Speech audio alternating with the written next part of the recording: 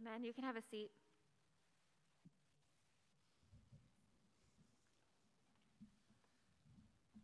Good morning. Would you join with me in reading in Psalm 34, starting with verse 1. I will bless the Lord at all times. His praise shall continually be in my mouth. My soul makes its boast in the Lord. Let the humble hear and be glad. Oh, magnify the Lord with me, and let us exalt his name together. I sought the Lord, and he answered me and delivered me from all my fears. Those who look to him are radiant, and their faces shall never be ashamed. This poor man cried, and the Lord heard him and saved him out of all his troubles. The angel of the Lord encamps around those who fear him and delivers them.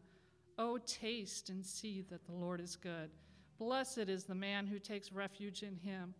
Oh, fear the Lord, you his saints, for those who fear him have no lack. The young lions suffer want and hunger, but those who seek the Lord lack no good thing. It's God's word for us this morning.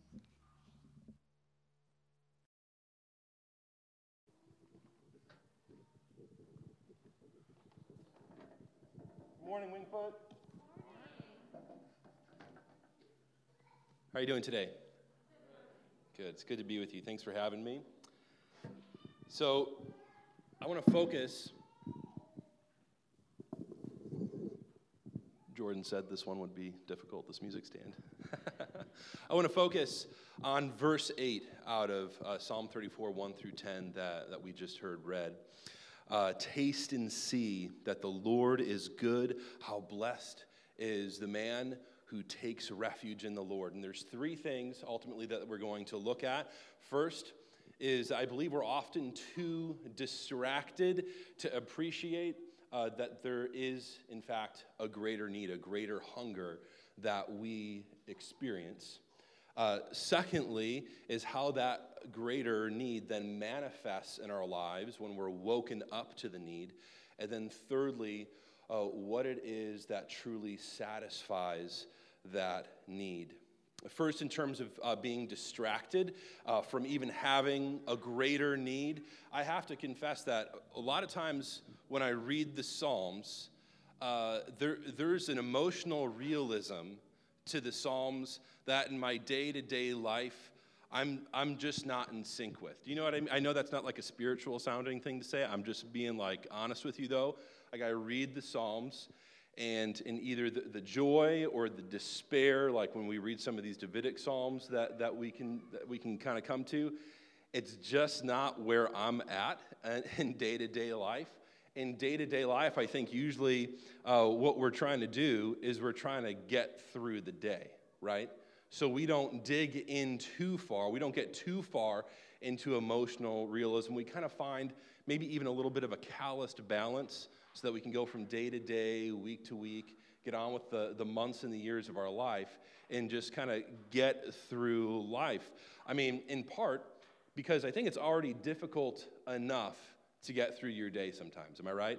I mean, you've got a lot to do. You're busy. You might have your family, your career, your friends, neighbors. You have different responsibilities.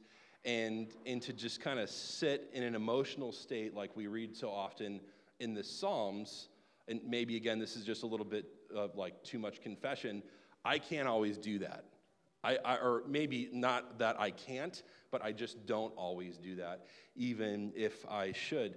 Yet here's the thing, is we find ourselves living in the consequences of a broken world anyway.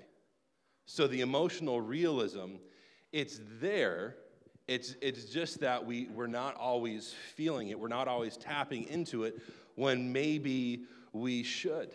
And so here's the thing that kind of gets us to the point of tapping into that emotional realism is the family tragedy strikes, right?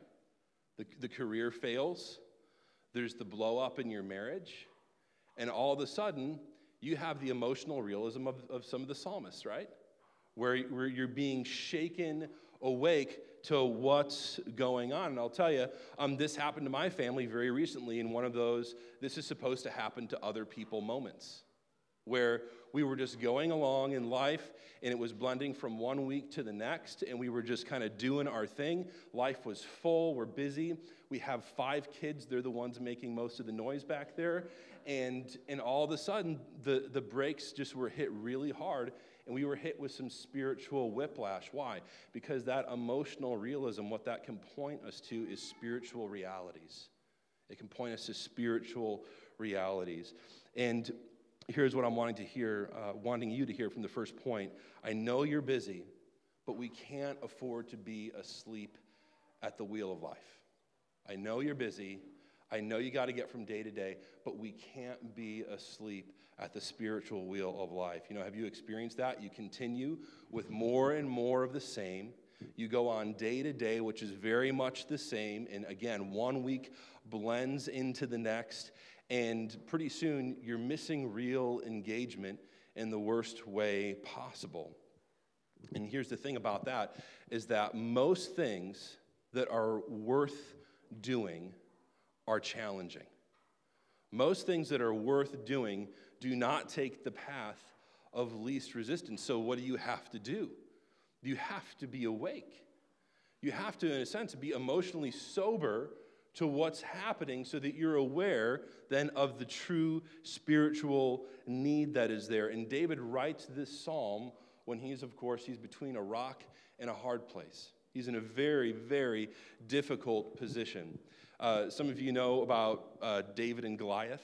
You know that story? You've heard it, even if you just heard it in like a kind of a cultural reference. You know, David, he's this young man, you have this picture anyway of him as being like a little dude, right?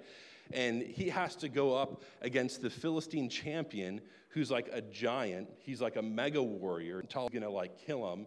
He's like Arnold Schwarzenegger, a couple feet taller, circa 1977, right? Like, he's just going to, like, rip him apart, and it's going to be a joke. But what does he do?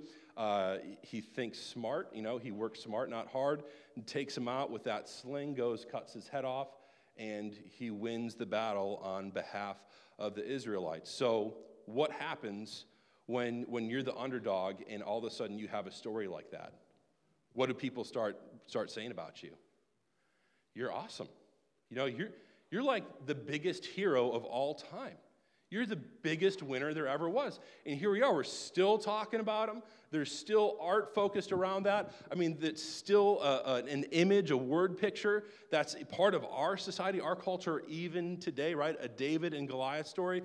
So he's just becomes this beloved guy, and he's brought into the court of King Saul, and people are chanting things then as time goes on, like, you know, like Saul's killed his thousands and David's killed his 10,000s. You know, like there's just this hyperbole of how awesome he is. And so now we kind of like have to focus like a little bit on your own jealousy so you can understand what David is fleeing from. Remember that guy or that girl in high school that was literally good at everything that they did? I'm not thinking of anyone in particular, and that's not how I came up with this illustration, but you remember that person that like whatever you were into, they were better at it. You know, whatever you cared about, they were better at it. You know, like whatever girl or guy that you were interested in going after, they were one step ahead, right? And it just seemed like nothing could beat them. Well, that's the kind of jealousy that there was between Saul and David. And so eventually Saul's like, you know what, I'm king. I can kill this guy if I want to. So what does David have to do? He goes on the run. And as he goes on the run, you know, it's a small country, he's fleeing into enemy territory.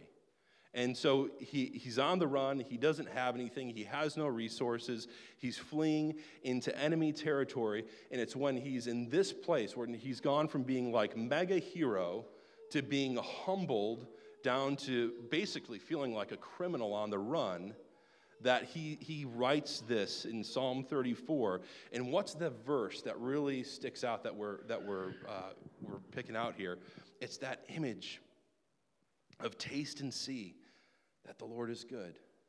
You know, it's that really that sensory image that here he is, he's in despair, and yet he writes to taste and see that the Lord is good. And that brings us to our second point, how the greater need manifests itself in our lives. The fact that we do, in fact, have a hunger that's always there that needs to be satisfied.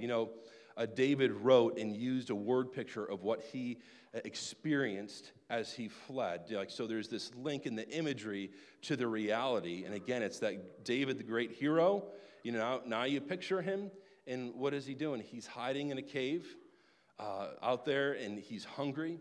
He's cold at night. Again, he's on the run, and he is quite reasonably, he's scared out of his mind. He's scared out of his mind. He basically, in that moment, he's lost everything. So what's his greater need in life? Did he need food in that moment? Did he need to have immediate needs met? Yes. But he had a greater hunger that he realized needed to be met. Did he need to retreat to safety? Yes, but there was a greater safety that he needed to go to, a lasting safety. So what was David being humbled into? Listen, up to that point, again, David having entered the court of the king, he was a hero, he was a winner. This guy was just an unstoppable success. And it's understandable that the king was threatened by him, but once again, he's the guy that you ironically hate for being so good, but you want to be him at the same time. You know what I mean? He's so awesome, and so you hate him because he's a threat to you, but actually you wish that you were him. But the thing about that is no matter how great of a hero he seemed to be, or no matter how great of a hero maybe somebody seems to be, we all bleed red. We all bleed red. What about you? Is there something in the past that you ran to as a hope, that you believed that you could kind of rest on the laurels of your accomplishments, and you found out that it doesn't quite work that way? Or maybe, what about right now? What are the things that you're facing right now, the challenges that you're facing right now, and it's just the one thing that you're looking forward to that's finally going to satisfy you, right?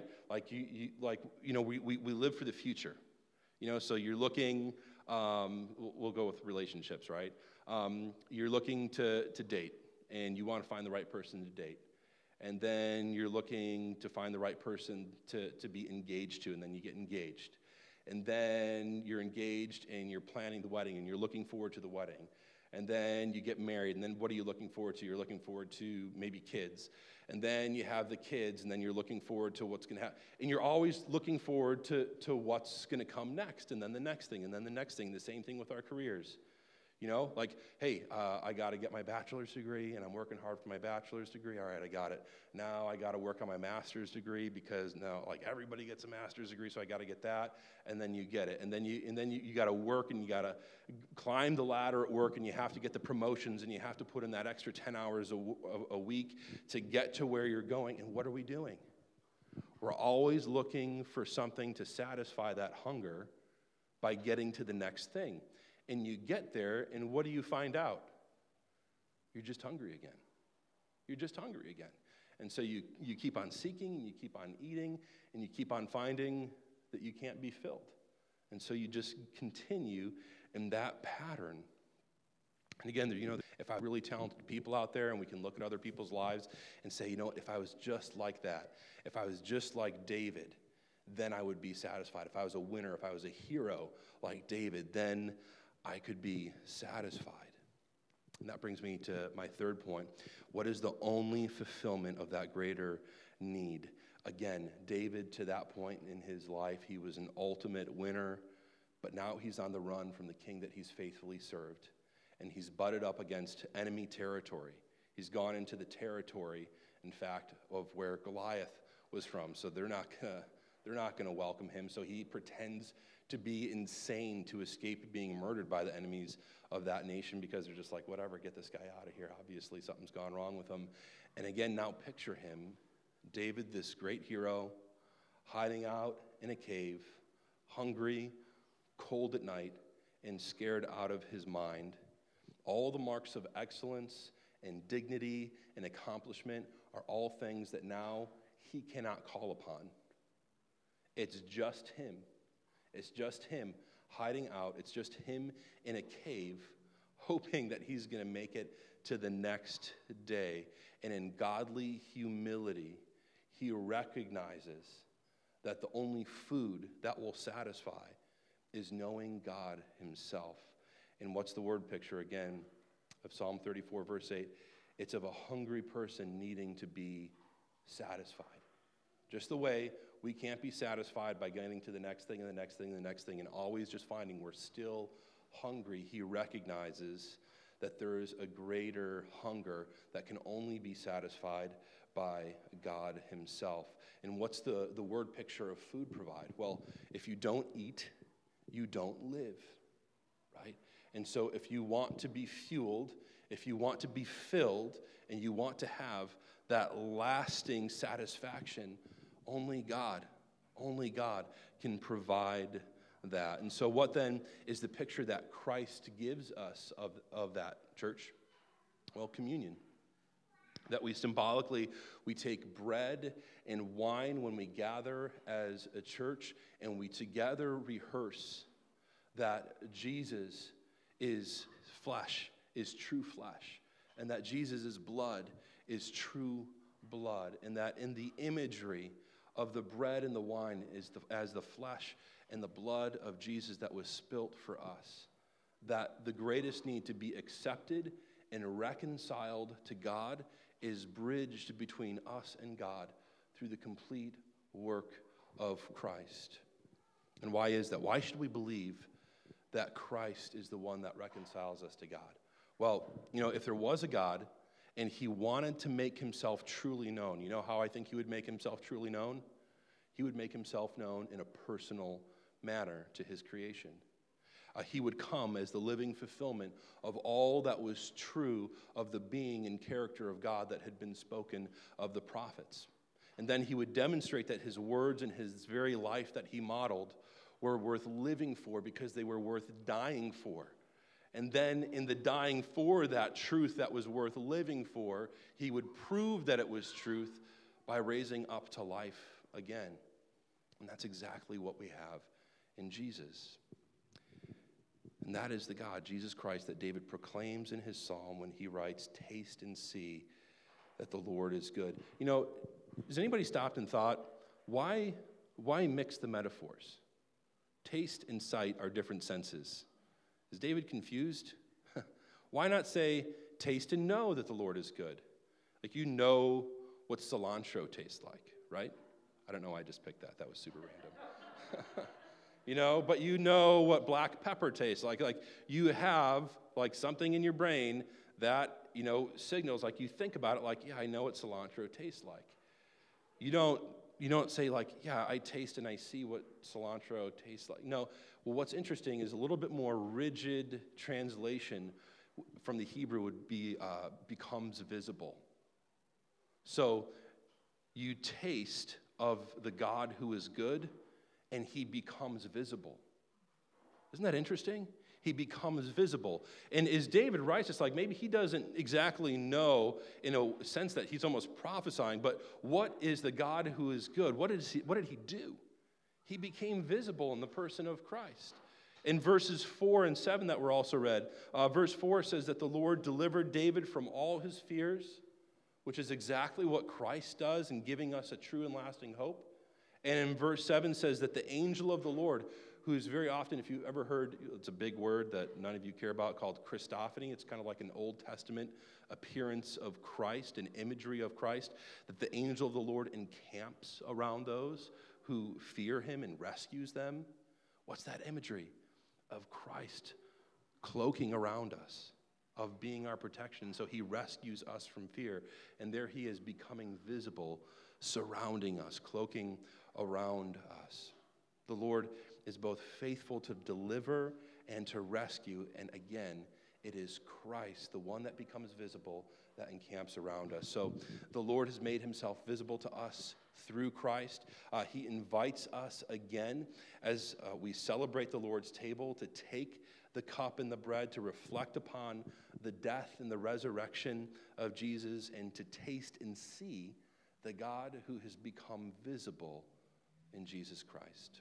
I'm going to pray, and Pastor John will come forward. Father in heaven, we thank you that you are the God who has made yourself visible in Christ, to be known, to be loved, to be protected, and Most importantly, Lord, the hunger that David spoke of, needing to be satisfied, to taste and see that the Lord is good. That's an imagery of a hunger that needs to be, that we would satisfy. So, Lord, we pray that you is our true and lasting hope, Lord, that we would recognize that you are the only true and lasting hope, that you are the true and lasting hope that never runs out. We don't get to the next thing and find out that you no longer satisfy.